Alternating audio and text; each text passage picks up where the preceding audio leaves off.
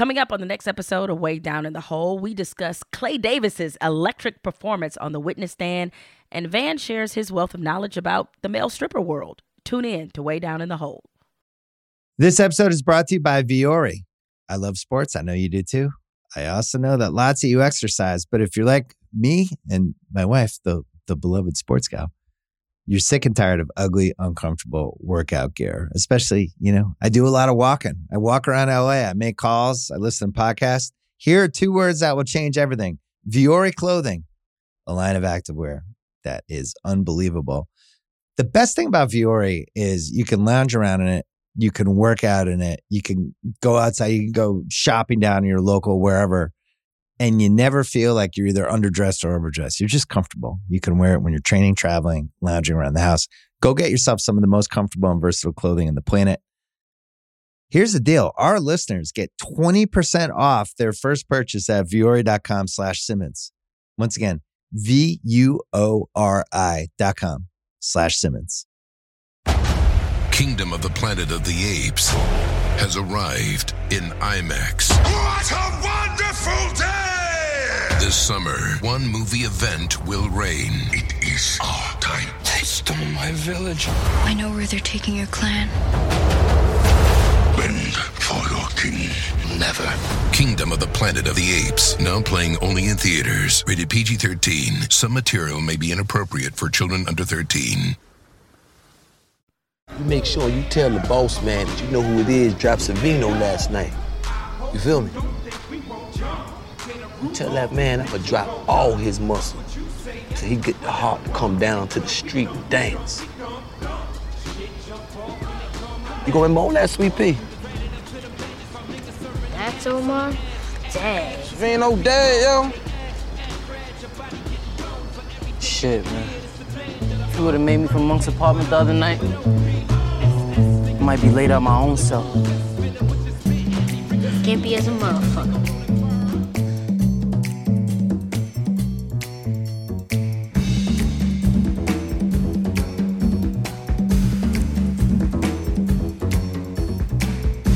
All right, we're back at it again. We are at episode 7. Man, this is really going fast. We're only 3 episodes away to this whole thing being over, Van. Yeah, it's crazy.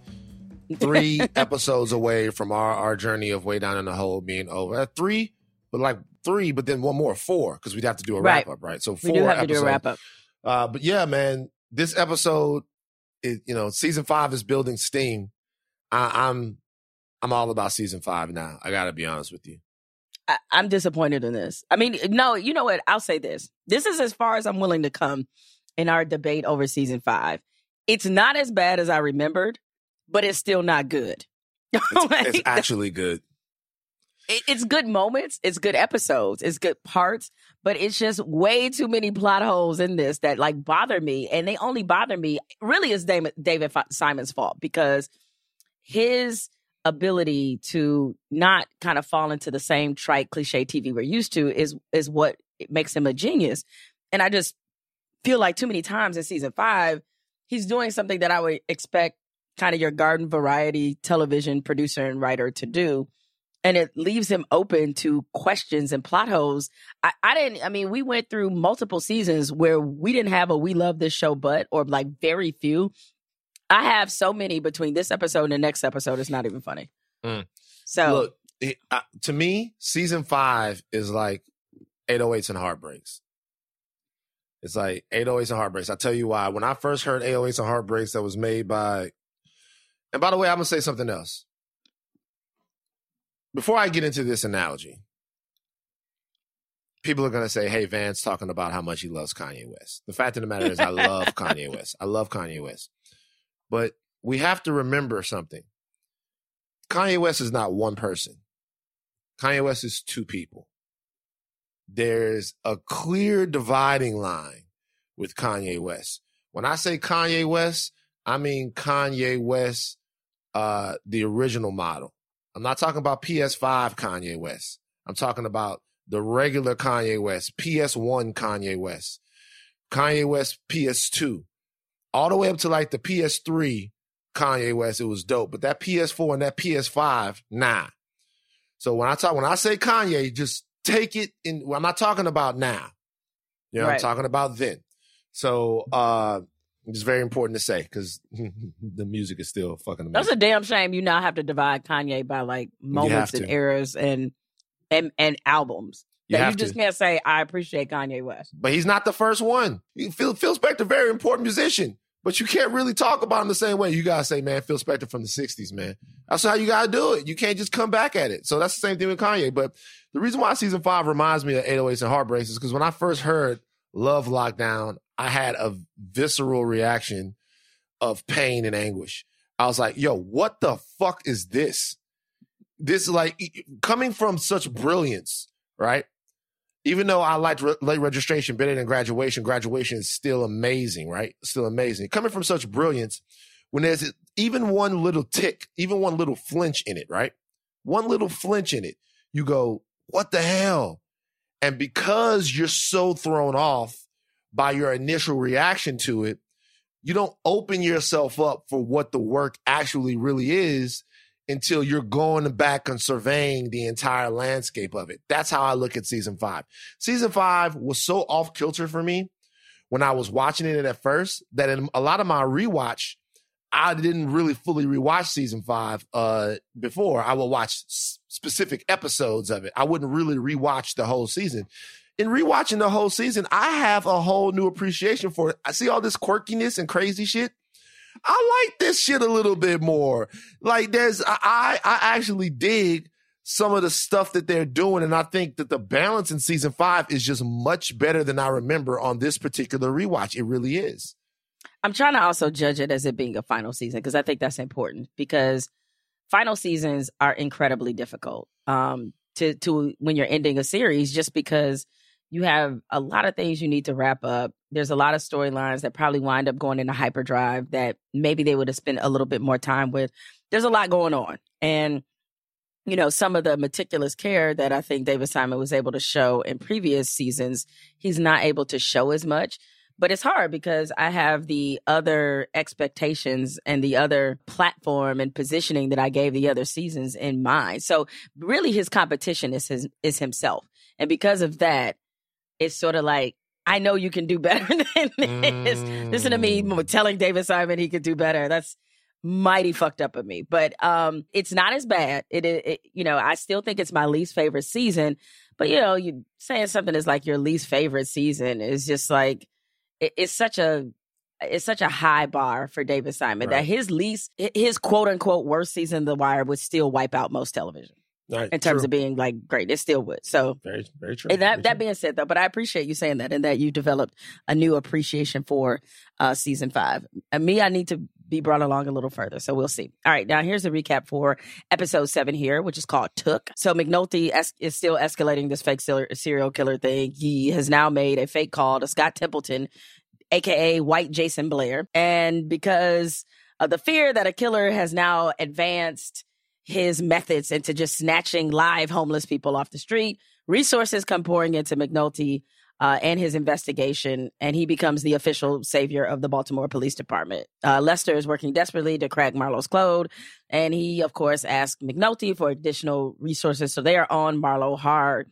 But McNulty is definitely starting to feel the pressure of being an ad hoc or a bit of a fake commander, if you will. He's basically become Landsman, but of course with much better sensibilities than Landsman does, than Landsman has. Meanwhile, Bunk is better BMI too.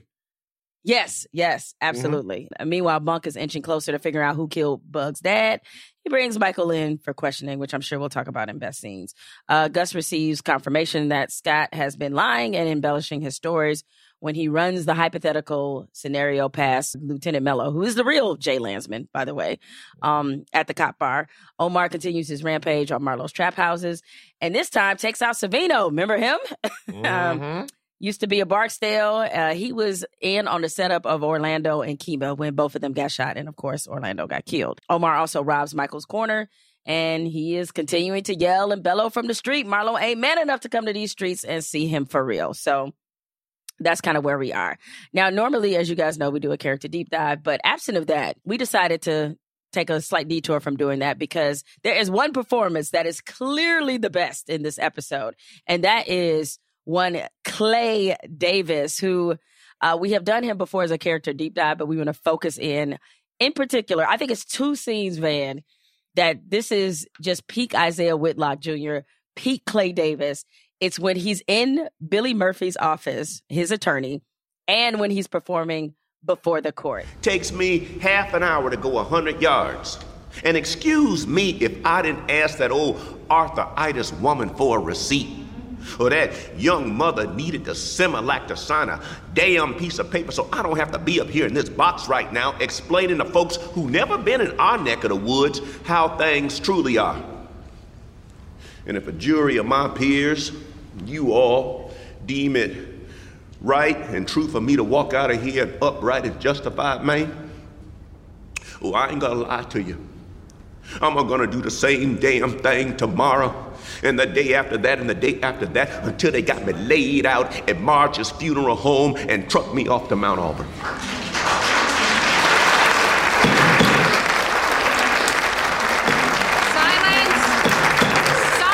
That is just ultimate Clay Davis. So what impressed you most about Clay's performance in this episode where he has officially embarrassed the state attorney Bond or state attorney Bondo or however he refers to it? I think you called him Obando or something like that. Obando, that's what it was. Obando. Yeah. Like shout out to Barack who's in a little trouble on Twitter. I know, that was today. a nice little dig. Nice little nickname. No, look, so the scene between Clay and his lawyer, Billy Murphy, is great. Number one, because if I saw that guy walking down the street, the Billy Murphy dude in a suit, I'd be like, that's a lawyer. And that's a high-priced lawyer. Oh, funny you should say that, though, man. He is a real lawyer. He's a real Baltimore attorney, former Baltimore City, former Baltimore judge. So he is real. So that is really him. Mm-hmm. Makes a lot of sense. I like the fact that Clay goes in there, that there's a duality to these 2 scenes. One is showing the limits of Clay Davis's power, and the other is showing the absolutely limitless nature of his power. The limits of his power are that if you are talking to him and you are, as Bane says, initiated, then, which Billy is, then the bullshit doesn't work. Think about where Clay's coming from. Clay is on the ropes. He is short of money. He is short of public persona currency, right? Because he's got a scandal on him. So he's coming to somebody essentially asking them in the way that the old Clay Davis would ask them, except he's not the old Clay Davis. He's not. He's the new Clay Davis. Clay Davis with no friends. And then Clay Davis with no friends isn't really a Clay Davis at all because Clay Davis relies on his friends. That's the whole thing. The fact that he knows people is what keeps him in business because he takes what you have and tells you he's going to give it to somebody else. But in the meanwhile, you got to give him a little something. Okay, so it doesn't work on Billy Murphy. Give him a little taste. A little taste. Billy Murphy stands firm. That silver tongue bullshit not going to work on me. You got to come up with my money. Yeah. My favorite line that he says to him when he's like, fuck you? No, son, I'm going to make you. Motherfuckers going to be wiping their ass with Johnny Cochran's memory and carrying your business card in every damn pocket before we done. No, I already got more rep than any lawyer would ever need. Why don't you save that silver tongue bullshit for the jury? Right. Right. And it just doesn't work. Billy been around the block. He's seen Clay Davis before. Shit, he might have been Clay Davis at one time. You never know. But we's in the courtroom. That is what I love about The Wire. I'll tell you why. So Clay Davis is in the courtroom. Bond and Ronnie and everyone, they think they have him. Lester's giving them a case that they don't see how they could possibly lose that case, right? They think they have him. This is what The Wire ends up doing. The Wire ends up being a show that's really about what you can do when everything is taken from you, right? When it's just you in the street, okay? When it's just you in the department. You can't rely on the system in The Wire. You can only rely on yourself and what it is that you know and what you've been made into. We've seen this before. It gets you to a certain point. You make a mistake, you're out. That's happened to Stringer. That's happened to Avon. Okay, that's happened to other characters in the show. You make a mistake, you're gone. Proposition Joe.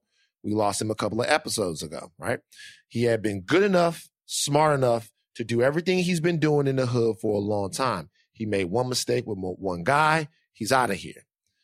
This scene in the courtroom, more than any other scene, exhibits the fact that when everything was taken away from Clay Davis, he had what was the one thing that made him who he was, which is his charisma.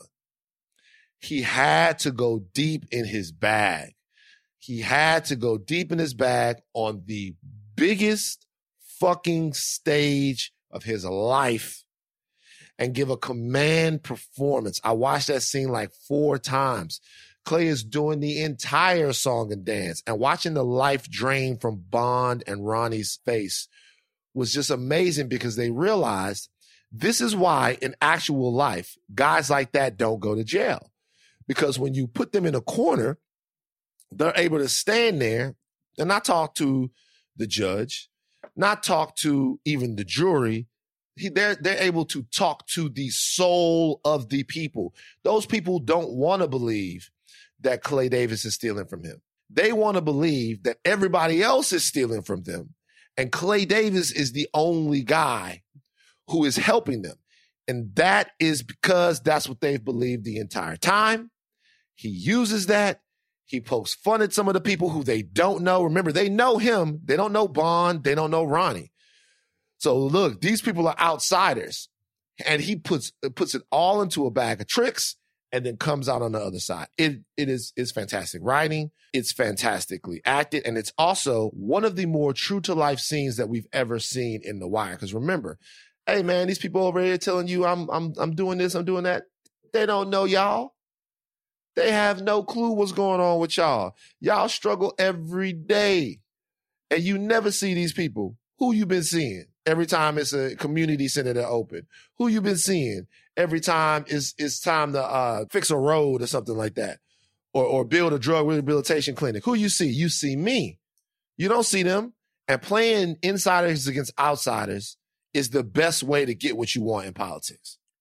So it's so much to unpack in there, because I think I completely agree with you. If we wanted to take one scene from The Wire and show what is broken about our system of justice, what is broken about our political system, this would perfectly encapsulate all of that. Mm-hmm. And it's such a timeless scene, because it's so very much so describes the moment that we're in.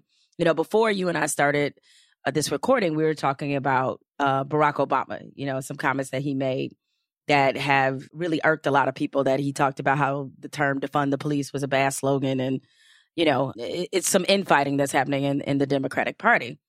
But there are 2 types of people that you can see in politics, and why they succeed and why they fail, and why they're no match for Clay Davises of the world. Because in some ways you could see Clay Davis just like Donald Trump, right? In some respects, right? Is that Clay Davis, his gift is making people who often are marginalized, who never have a voice, who are forgotten about. So as he's going through and talking about the woman who has to bail her son out of jail coming to him for money, and I'm sure he's making all this shit up as he goes along, right? Like, he's never probably given a dime to any of the people that he's mentioned, he might right? have given enough to make those people think that he does it all the time. You only got to do it once or twice. That's right. Yeah. Right. And, yes, you're right. All you have to do is let the legend grow. Like, you get it once, that one person goes around and tell everybody, yo, Clay Davis is really down for us. He cares about us. That's all it takes, right? That's the only PR campaign that he needs. So he is able to capitalize on the insecurities of people who have been betrayed by the system. On the other side of it, you have Obando and Ronnie. The reason they thought they had an airtight case is because they actually believe this system works, which is stupid on their part, because it's not stupid for them to believe it, because otherwise, why would they be in politics, right? It's stupid of them to miscalculate that the people who will be the jury don't believe in the system at all. Right. Like, that to me was such a gross but believable miscalculation, you know. And of course, I mean, even though it was far more serious and obviously wasn't fictional, this is why Made in America, the O.J. Simpson doc on ESPN was so brilliant, because they talked to the jurors. And when you talk to the jurors who have been living in Los Angeles, who have been seeing police brutality, who have been seeing the police get away with all these things, it's not hard for them to believe that somebody planted evidence on O.J. Simpson, and that's the reason why he's in court. It's not hard for them to believe that a black man has been done in by the system, similar to this jury.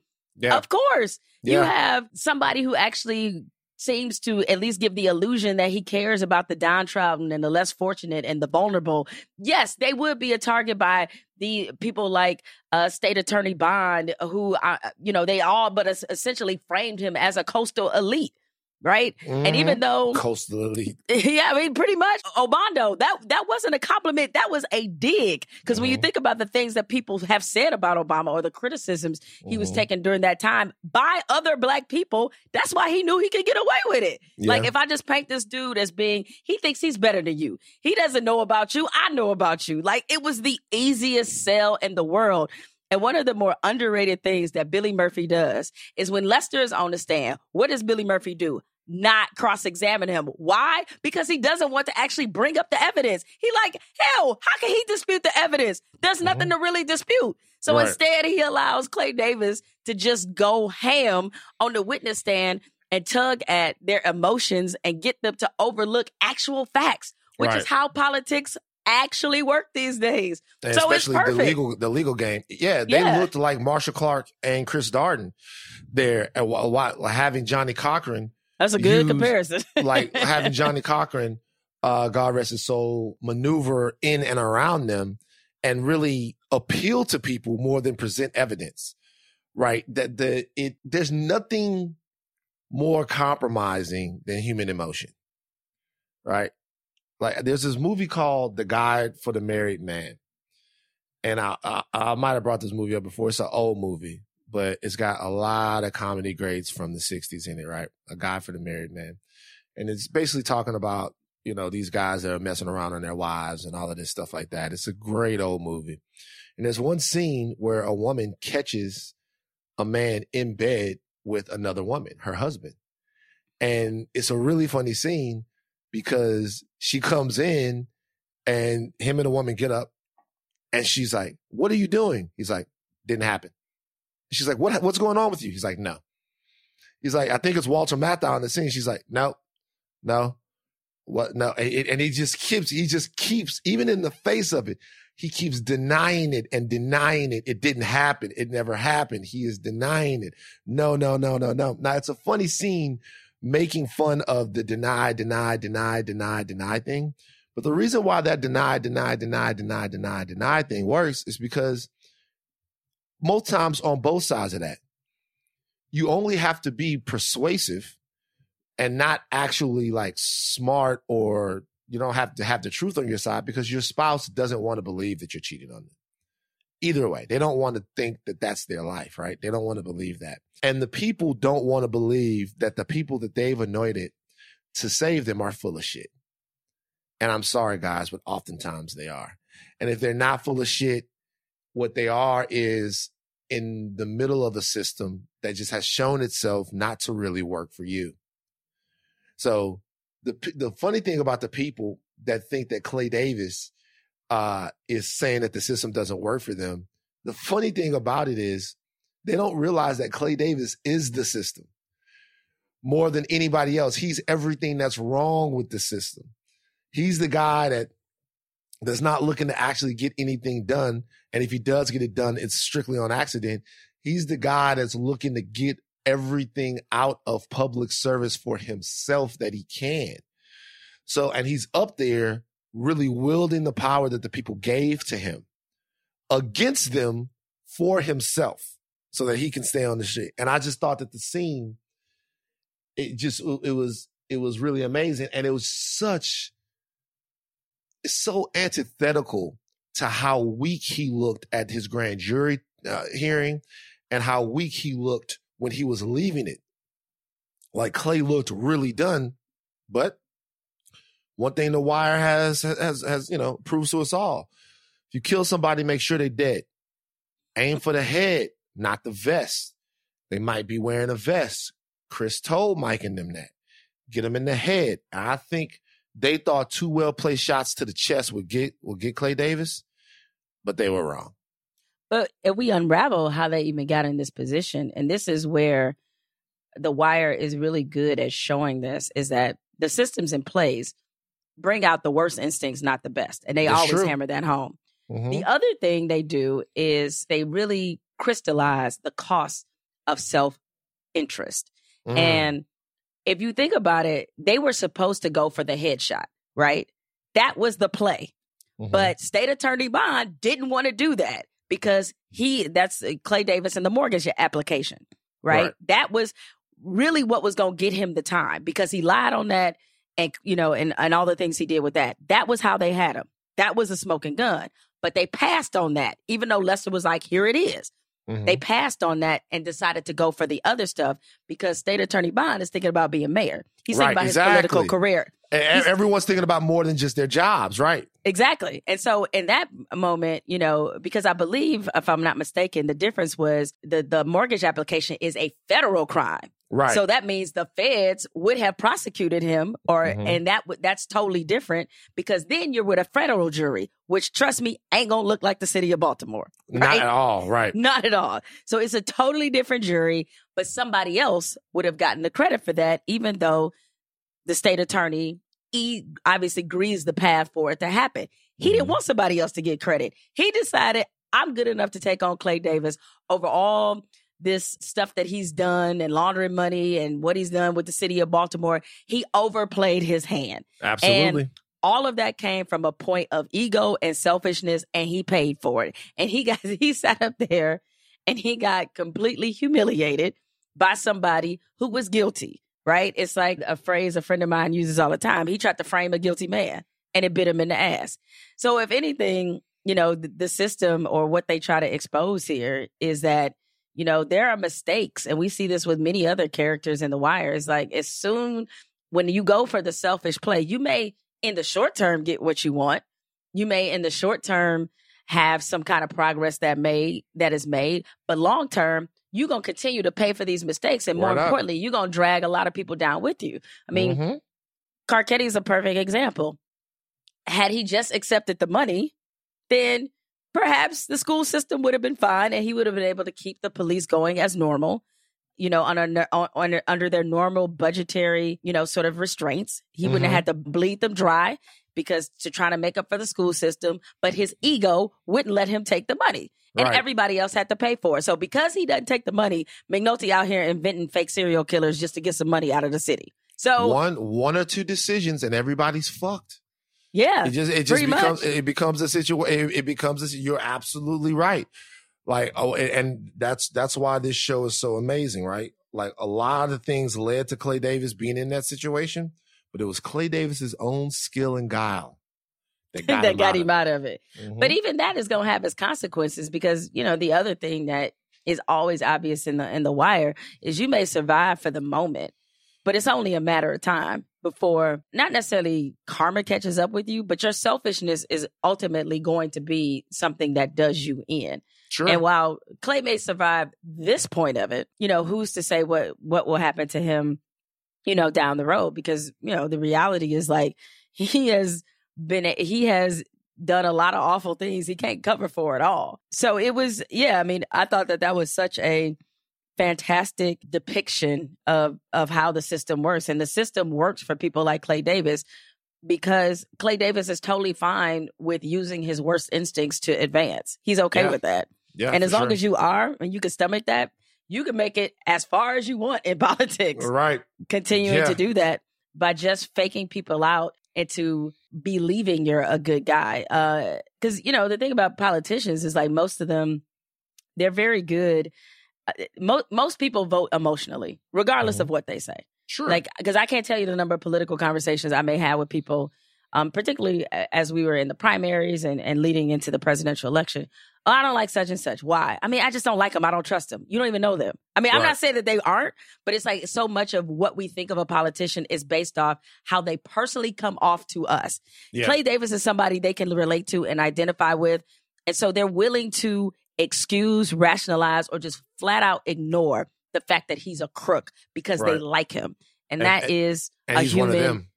And he's one of them. And that's a human, you know, kind of condition or whatever. And so, because I remember growing up in Detroit, it reminded me of something. My stepfather, this was his, you know, whenever it was a black politician that got caught doing something in Detroit, his go-to and default would be, I mean, they always want to come down to the brother. They always want to come down on the brother, but the white man been stealing for years, and ain't nobody saying nothing. And I'm like, but they're still stealing. Like, that's the part that the money's still being taken, and they're still gaming the system, and taxpayers are paying for it. So you can't sit up here and just say, yeah, I wish the black dude could get away with the same trifling shit the white dude has. That's not a position, right? Right. It's not a position because it doesn't have anything to do with the people who are actually being hurt, right? Correct. Like, it's like, oh, well, if you go, before you get them out, get all of them out. And we've heard that same argument with so many other things, and so I don't even want to get into all of that, but somebody's got to care about the people who are actually being victimized. And that's just not the game in politics, but it was still worth it watching him do that. Because we haven't had a real one of those in a long time, man. Yeah. Like those guys are almost gone. So it was still worth it watching him do that. Well, and I have to say, because once State Attorney Bond made the selfish decision to not actually go after the charge that would have got Clay Davis the years and would have actually done some justice, and he made a selfish play, I was just like, shit, he got whatever he got coming to him, he got. Because he's the one that made that decision, so it's on him. All right, so Clay Davis's performance was both of our choice for the best performance in this episode. We'll be right back with more Way Down in the Hole. This episode is brought to you by Viore. I love sports. I know you do too. I also know that lots of you exercise, but if you're like me and my wife, the beloved sports gal, you're sick and tired of ugly, uncomfortable workout gear. Especially, I do a lot of walking. I walk around LA. I make calls. I listen to podcasts. Here are 2 words that will change everything. Viore Clothing, a line of activewear that is unbelievable. The best thing about Viore is you can lounge around in it. You can work out in it. You can go outside. You can go shopping down in your local wherever. And you never feel like you're either underdressed or overdressed. You're just comfortable. You can wear it when you're training, traveling, lounging around the house. Go get yourself some of the most comfortable and versatile clothing on the planet. Here's the deal. Our listeners get 20% off their first purchase at Viore.com/Simmons. Once again, VUORI.com/Simmons. This episode is brought to you by Cars.com. When you add your car to your garage on Cars.com, you'll unlock access to real-time insights into how much your car is worth. Plus, view its historical and projected value to decide when to sell. So when the time is right, you can secure an instant offer from a local dealership or sell it yourself on Cars.com. Start tracking your car's value with your garage on Cars.com. This episode is brought to you by Anytime Fitness. We're not all professional athletes, but we all have health goals. That's why Anytime Fitness gives you access to personalized plans and support from a coach. Plus, you can track your training, nutrition, and recovery progress with the Anytime Fitness app, just like the pros. With 24/7 access to more than 5,000 gyms worldwide, get more from your gym membership. Visit anytimefitness.com to try it for free today. Terms, conditions, restrictions all apply. See website for details.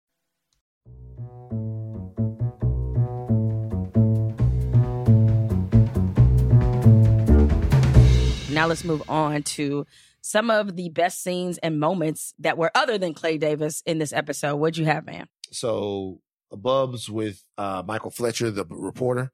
That's also a file this away for later moment. I love the scene where the police and the newspaper is essentially giving the same marching orders to their staff. Yeah, the strategy is very similar. When Bunk stands up to Landsman, says, I'm going to work my murders, that gets to the heart of who Bunk is. Bunk is a very jovial character.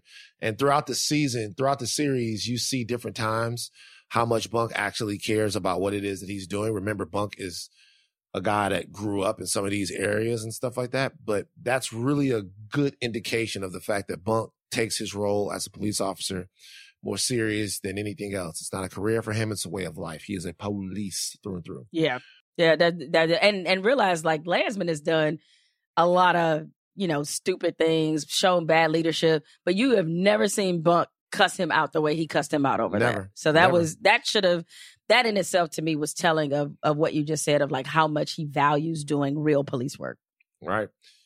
Jimmy being the boss, including the scene with him and Lester where Lester seems like Jimmy and Jimmy seems like Daniels.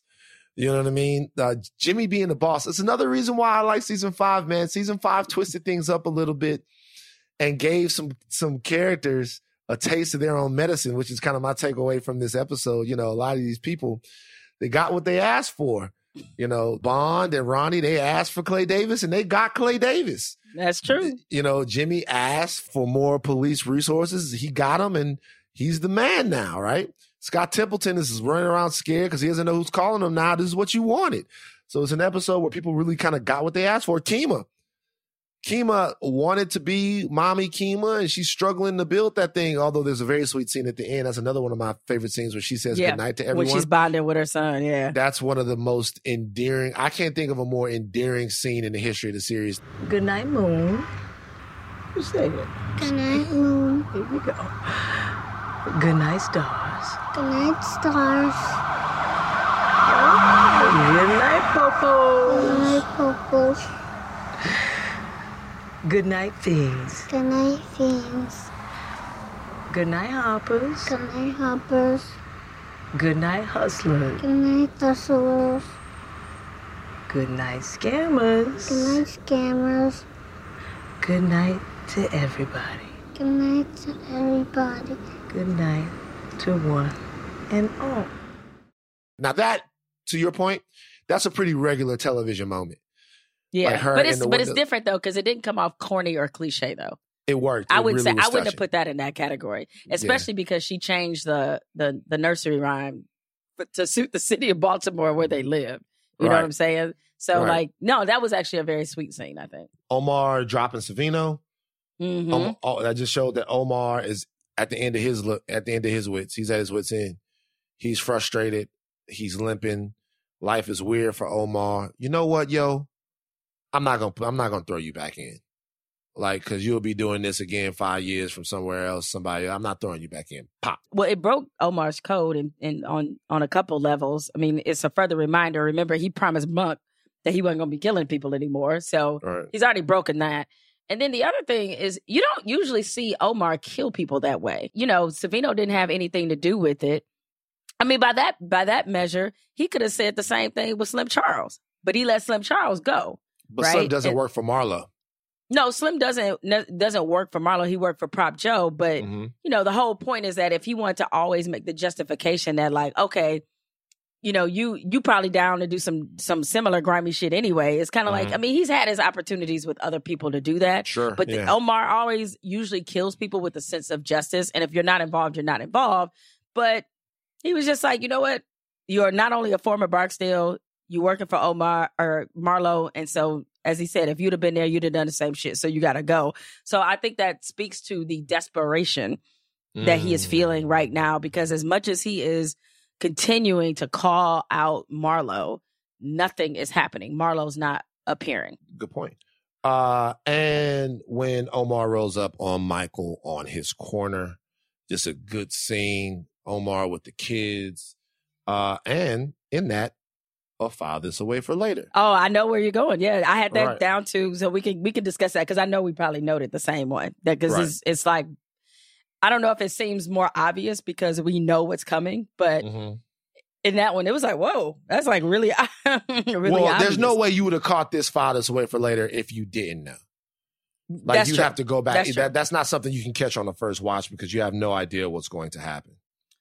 All right, for me, in terms of best scenes and moments, I thought Ashley Larry's performance on the witness stand was pretty good as liked well. it. Mhm. Yeah, when he's like, y'all play it like you feel and leave me alone. Daquan looking for a job, the classifieds. I used to do that. Oh, I love that. Yeah, when he was on there, yeah, that was a good scene. Man, ain't nothing there.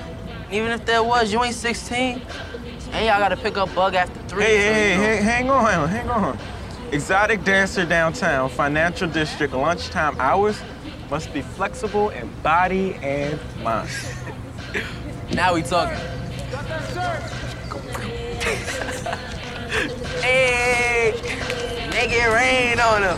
Make it rain. Yeah, and then he starts doing his version of the exotic dance, of being an exotic dancer, which is basically him pop locking. So, can't say too many ladies are gonna stuff some dollars down your pants That's if what you the start. niggas be doing. They don't pop lock. Yes, they do. They do all of that shit. But sidebar. I was Real like, man, I got so many sidebars about male entertainment This is not even funny. Let me tell you a sidebar about male entertainment real quick. Ooh, I'm in for this. This is a family one. Okay. So there was this troupe of male entertainers that moved around like South Louisiana. It's from like Baton Rouge to New Orleans or whatever. One of my homeboys that I was telling you about before with the screen mask, he was in the group. All right. I can't remember. Tremaine is his name. People talked about him, whatever, because what people don't know is that what you know is that what women think men do at the strip club is what they actually do at these male exotic dance situations. That's 100% accurate. Women are way worse at a strip club. It's not even close. It's not even close. You're totally right. Like for men, we are police. I mean, there are places that you can go and, do whatever. Yeah, like everybody, you know, there's rules that you can bend, but everybody kind of knows that. So, actually, have you ever seen that video of that? There's one place in Detroit and there's a girl who she's a porn star / stripper type girl. And she worked there. And there's this video. It's a real video of her on the couch in this club, totally fucking some dude. Totally fucking with him and fucking him. And then when the guy rolls up with the camera and goes, "What y'all doing here?" She starts acting like she's dancing. It's so fucking funny. It's so funny. Anyway, well, there you go. Shout out to all the sex workers out there. So it was a friend of mine, actually a family member of mine, older cousin, is married. Comes by the crib with him and his wife. Him and his wife come by the crib. Me and Tremaine in there. We playing Marvel vs. Capcom 2 and shit like that. They walk in and she sees him and he sees her and he goes, "Hey, what's up?" And she doesn't. How did I know this was going here? And she doesn't say anything. And then my cousin looks at her and goes, "Yo, you're not gonna speak to him?" The man obviously know you. And he goes, "Nah, ain't nothing like that, homie. Nah, nothing like that. It's just her girl had a bachelorette and I danced. I be dancing and shit like that." And then my cousin was like, "Wait, what? What? Like what? When was this?" And he was like, yeah, she goes, "You know that there was a bachelorette party. I told you that was, but it was niggas there." And he was like, "Oh, yeah, but it wasn't nothing crazy. You know what I'm saying? It was just like me and I was dancing or whatever." Because now I'm like, why did your boy even say something at all? Because he ignorant. Way to snitch, man. Because he ignorant, he snitched on himself. Well, he's a great guy, by the way. It's just how he was. He's just a wild nigga. It's like a cool ass wild nigga. And he was because I dance. I ain't do nothing. Like she didn't do nothing. There were some others there that so they now did he's snitching something on the click. Okay. But he's just talking to me and he's in the kitchen. So he's like, some others, they was doing some stuff, but that's how it goes at them things. And he was like, "No, tell me how it goes." And he was like, "Shit, man, we women crazy." Because, as soon as you pull it out, he goes, "Pull what out?" And I'm like, hey, man, y'all chill out, bro. Like, I really don't want them to chill out. But I'm like, hey, man, y'all chill out, bro. Y'all chill out seriously. Because, this is kind of whatever. We talking about male strippers. You know what I'm saying? Like, what are we doing? Like, we're playing the video game, man. Chill. And he was like, "What you mean?" And I can tell it's always with a Latham, man. When you're really mad, it's always in the eyes. Cause it's just, even my dad, the chest and the eyes get super steely. And he's like, what you mean? Like niggas had their dicks out? He was like, "Well, it's a strip party. Yeah. She didn't do nothing. I didn't see her do nothing. I didn't see her the whole night. It was 5 other dudes there." God. I didn't see her do nothing. But yeah, man, you go in there, it's all kinds of shit. They'll grab it, they'll jack you off. Shit. A lot of times we gotta stop them and from really going in, getting in. You can do whatever you want. I never got more. And I had to say, Tremaine, you realize that they're in a relationship and you're talking about how wild these parties are. It's like, fuck it. I'm just telling them she ain't do nothing. So what ended up happening was this dude, my cousin, became so obsessed with this. He became so obsessed with these parties that what he started to do, because he wanted to find out if his wife was stepping out on him and going to these different things, right? So what he started to do was to call different male entertainers and stuff like this. Like, I'm serious. Like he was like, Van, I'm gonna find out about this shit. I'm gonna find out. I didn't know that women be going in and disrespecting themselves like this. He was a very, very Christian guy too, by the way. Disrespecting themselves? That's what he said, disrespecting themselves. So he's gonna find out about this shit. It's like, so he started calling these places up, and he started like seriously, like in a real way, trying to like run a mini little sting. Like he was obsessed with this, with literally for like 2 years, he was obsessed with like male strippers and how women act when they're in these situations. So there's this site, right? And it's called dancingbear.com. Okay.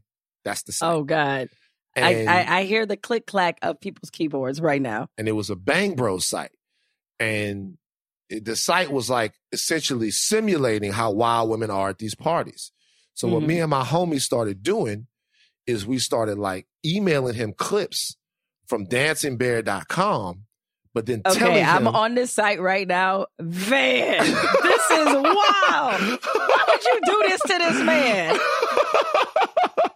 You about to break up a happy home. Oh my God. I can tell you none of this happened at my bachelorette party. They've been married. Some entertainment. They've been married. They got married. It's all fine. But like, we started sending him clips from dancingbear.com and telling this him. Is so bad. It's so bad. And telling him, listen to Jamel bookmarking and shit, and telling him that this is how it was going down.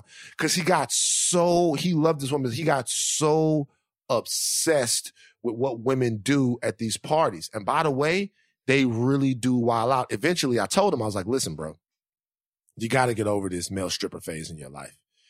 Like, your wife went to one party. She might have gone to 2. She might have gone to 3. Tremaine was there. He said she didn't even do nothing. Like, did she probably get slapped in the cheek with a dick? Probably so. But like, it probably happened. But have you ever, I asked him, I was like, have you ever had like a woman's vagina on you at a strip club? And he's like, yeah. I'm like, turnabout is fair play, bro. Just let it go. And eventually he was able to let it go. But there was a whole era spurned by a casual meeting. I could do a whole separate sidebar piece about the anguish that Tremaine caused in people's life. Because there was another one that involved an early sex tape where anyway, but it was funny. But look at you, you're still on dancingbear.com. Man, I stay on my business. I just want people to know that, like, after you go through the first page, if you want to view the other pages, there is a pricing menu. You can pay $1 and get a full day's access to dancingbear.com. You can pay for 3-month access, 1 month full access, or 12-month full access. This is, what you see on the first page alone is enough for every man to be like, no one I'm with is ever going to a bachelorette party. Ever. Well, but remember now, everything on dancingbear.com is simulated. All of those women, like, that's dancingbear.com. That's a bangbros.com site. Dancingbear.com is like the porn minor leagues. Like, you see those girls in there doing stuff on Dancing Bear, and then later on, they graduate. You see them in their own scenes and stuff like that. So when you're first dancing in a club in Miami, you go to the Bang Bros office or something like that, or whatever. Because, they got like virtual strip sites all over it, like real ones like Zebonics.com and all of those places like that. That's mostly white chicks, but they got virtual strip clubs on the internet. But Dancing Bear isn't one of them. It's all simulated. It's like quote unquote reality stuff. That was a lot. That little eyeful that I just got was quite Dancing Bear. Dancingbear.com. But anyway, we would send him the clips. He would believe us and he would freak out because he was kind of a square. Yeah, I wasn't ready for Dancing Bear. So, but that is once again another excellent Van Lathan sidebar. Okay, other scenes that I noted from this episode is when the court reporter files a story on Clay with Gus, and he was like, I feel very white. Because he's like, I don't know what just happened here, but And to that end, when Ronnie and State Attorney Bond are outside the courtroom as Clay celebrates his victory, and Bond goes, "What the fuck just happened?" And Ronnie said, "Whatever it is, they don't teach it in law school." And they don't. They don't. No, that's nothing you can do when you run across a Clay Davis. Just have to accept what it is. All right, now let's talk about what aged the best in this episode. What did you have on your list, Fan? Two things. Number one, the song "On and On" by Erykah Badu. Yeah, Jesus Christ, that album. like it's such mood music, man. Such mood music. If you want to just zen out and really, I have to put together my new dog. I got a dog that's coming today. What? Mm-hmm. What kind of dog? A Bernedoodle, a young Bernedoodle named Bozeman. You've already named it. So, yeah, I've named him. Oh. I've named him after our brother. Rest in peace to our brother. Oh, so, nice. like, his name is Bozeman. He'll be here any minute now, and I have to put together his crate. So I'll probably play some mood music while I'm doing that. On and On is a great choice for that. Well, there's always a running debate about was Mama's Gun or Baduism the better album. To me, it's Mama's Gun. Yeah, I think so. But yes, good note. Yep, that's definitely a good one. And then second, in that same scene, frustration with putting together IKEA shit. Yes. I swore it off in 2015. I'm like, I like whatever it is, like I make a little bit of extra money so that I can actually pay somebody to put this together. I've put that bookshelf, didn't put it together. This desk, didn't put it together. No, I'm not putting it, I mean, now in COVID, I'd put together a fucking castle. You know what I mean? Just because like it'll do something to take your mind off everything. But no, putting stuff together, not with it. Is that specifically an IKEA thing that their products are especially more difficult, or would you just say that across the board, they're putting shit together is like to hell with I feel like their products are actually easier. Mm-hmm. I just don't enjoy putting stuff together. I'm with you. I had to put together the hammock. We had to put together those chairs. Kalika put together the chairs in there. But like, I just don't enjoy putting stuff together like that. So when I saw her going through that, that aged really well. Yes. No, putting the stuff together sucks. It's so funny because, especially, living my life primarily as a single woman, I am not ashamed. I am the call for help bitch. That's me. Like, I'm always calling for help. I'll be like, oh, what serviceman do we need to find? Like, who do we need to call to do this? Like, oh, is this one? Okay. Whatever. That's me. But my husband is the opposite. Like, he's like, look, we could save $25 if we do this. I'm like, why are we working so hard? Why are we putting things together? Right. And so I don't like people like that. I'll tell you why. Not that I don't like your husband. But if you want to put it together, fine. Go for it. I'm not in it. But that happens over here too. If you decide you don't want to pay, you want to put it together, that's cool. I told you right now, I have no problem paying for it. Like, whatever. That money will go to Postmates otherwise. So like it's like I have no problem paying for it. But if you wanted to put it together, you can put it together. Your decision. You know what I mean? Yeah, but in fairness, he's really good at putting things together. But we moved into our new house, this year. But there was one thing that required my help. And it was a very frustrating experience. He laughed at my expense because he saw that I was so frustrated. I hated the directions. The shit didn't make sense. They don't explain what you're supposed to do. They just give you a bunch of, a bunch of images, and then they have these stupid ass letters. I was like, why can't y'all just write out like put screw A with screw B? Like, is that so hard? No, that you got to sit up there and decipher that shit like hieroglyphics, and it's fucked up, and it just puts everybody in a bad mood. So we had to put together a temporary bed before our actual bed came, and I was down to hire somebody. He's like, no, we can do it. And you see, the people who can do that, they always make it sound so easy. And again, he's exceptionally talented at putting things together, but that just ain't my testimony, and it won't be. So I'm with you. There's not enough alcohol in the house to make me actually want to put anything together. I don't give a damn if it's just a basic TV stand. I don't care what it is. Like, there's just not enough. Like, it's too frustrating, and I don't like it. That's just, my brain is not wired to do it. I feel like as a gender, we get handicapped in this way, even though I'm sure there's probably women who can put shit together. I am not one of them.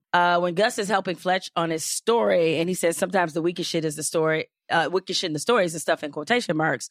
In the newspaper business, we call that show, not tell. So that ages well. Always helps you.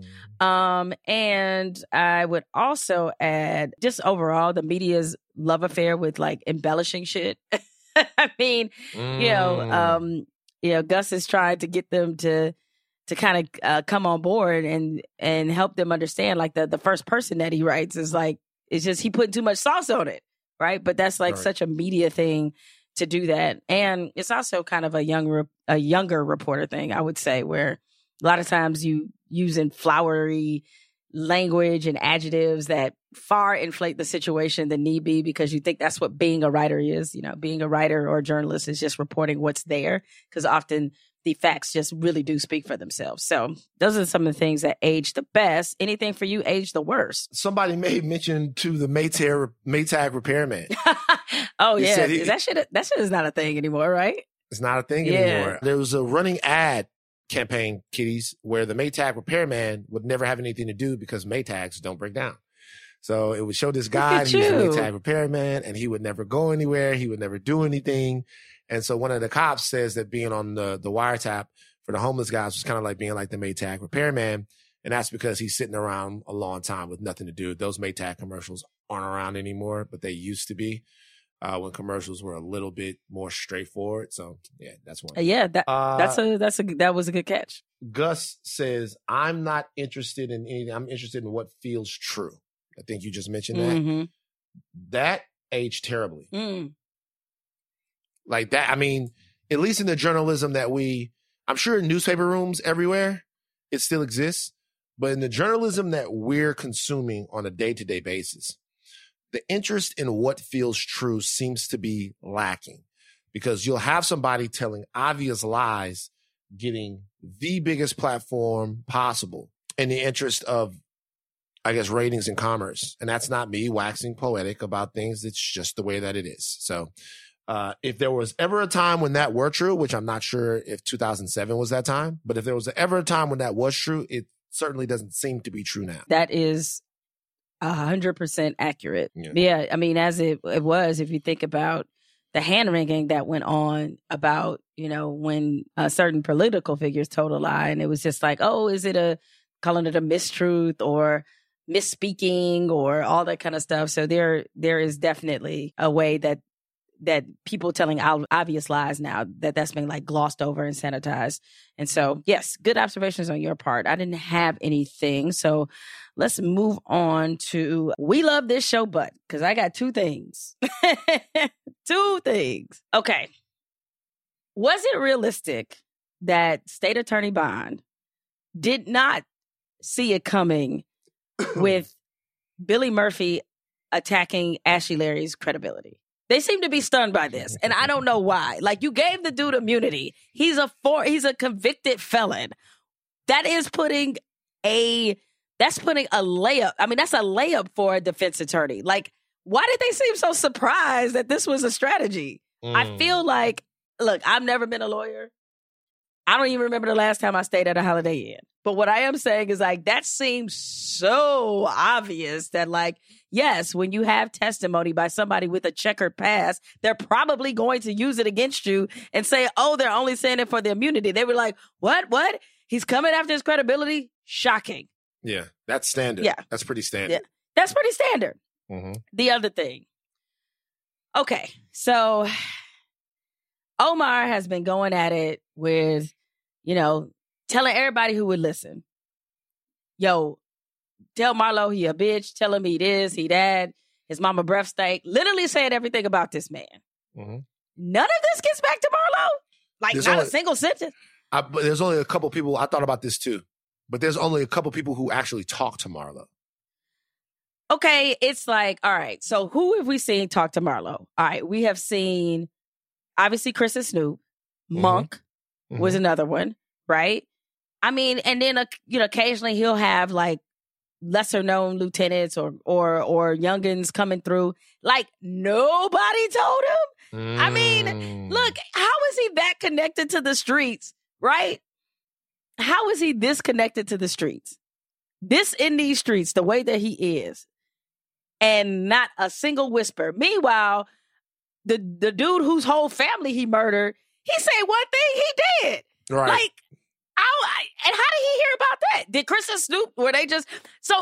this whole storyline, and look, we have more to come in the next episode, but just think about that. It's like the dude that may or may not have said that, something disparaging about his character, that got back to him right away, and he murdered his whole family. A guy robbing, and at the very least, why isn't Marlo more concerned that all his stash houses are being robbed? This motherfucker is meticulous. He is always about his business. Did he not know that shit either? Yeah. That's what I'm saying. Yeah. Major plot hole. Like, what? How would he not know this? Well, I guess he knows that Omar's coming after him, though, because remember, he assumed as much. Yeah. He assumed as much, like he's going to be at us now. But no, I get it. Those are fair points. And he was so pissed about being robbed by Omar at a poker game, right? He's that pissed about it.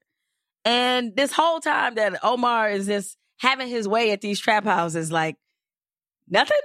Not a peep? Yeah. Like, didn't make sense. Sorry, that's a major plot hole. All right, now let's talk about File This Away for Later. What'd you have, man?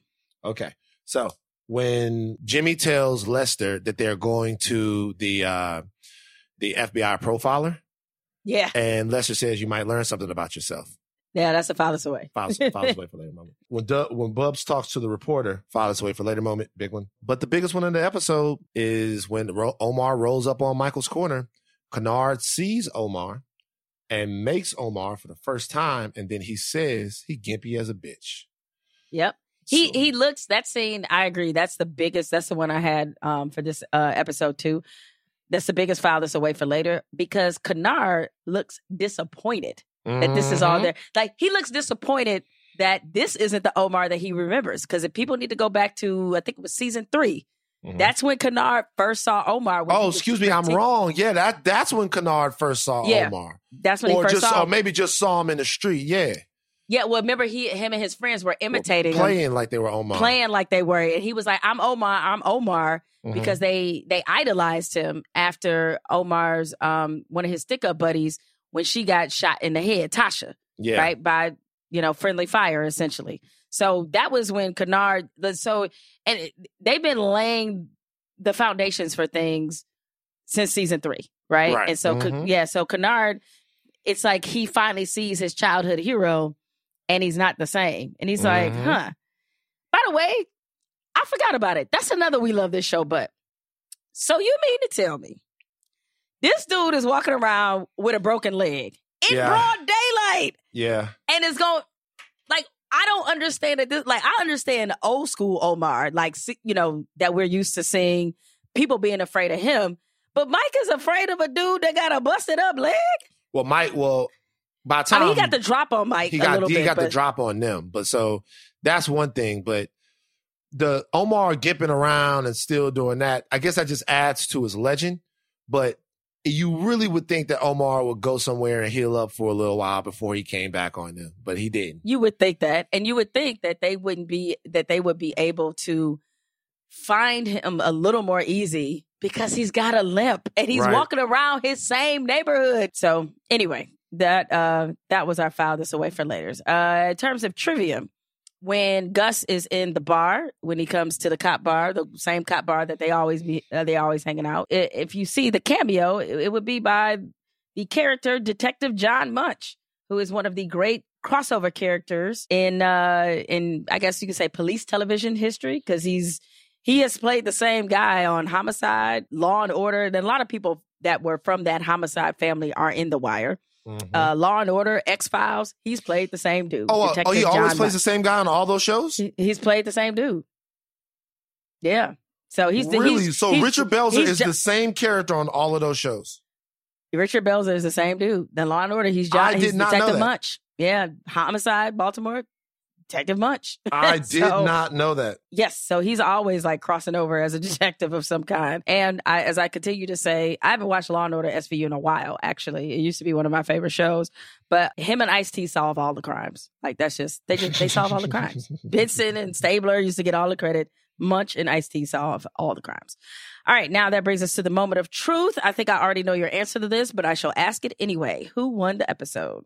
Duh, Clay Davis. Yeah, it says pretty obvious it was him. Mm-hmm. Avoids significant jail time, further entrenches himself with the Black community, is a legend beyond the status he was previously. You know, Clay Davis is now, he's a made man. He's a made man. No one will ever be Clay Davis until he decides that he simply does not want to be senator anymore. But they will elect him many, many times. So he ain't going nowhere. So shout out to Isaiah Whitlock Jr. for delivering such a fine performance. All right, that is going to do it for us as we wrap up episode 7 of season 5 called Took. Next episode, Van, it goes down. You know what's coming. Yeah. Wow. That's going to be a good one. So y'all make sure y'all come back and hang out with us. Until then, keep listening to us and keep watching The Wire. We'll see y'all next time.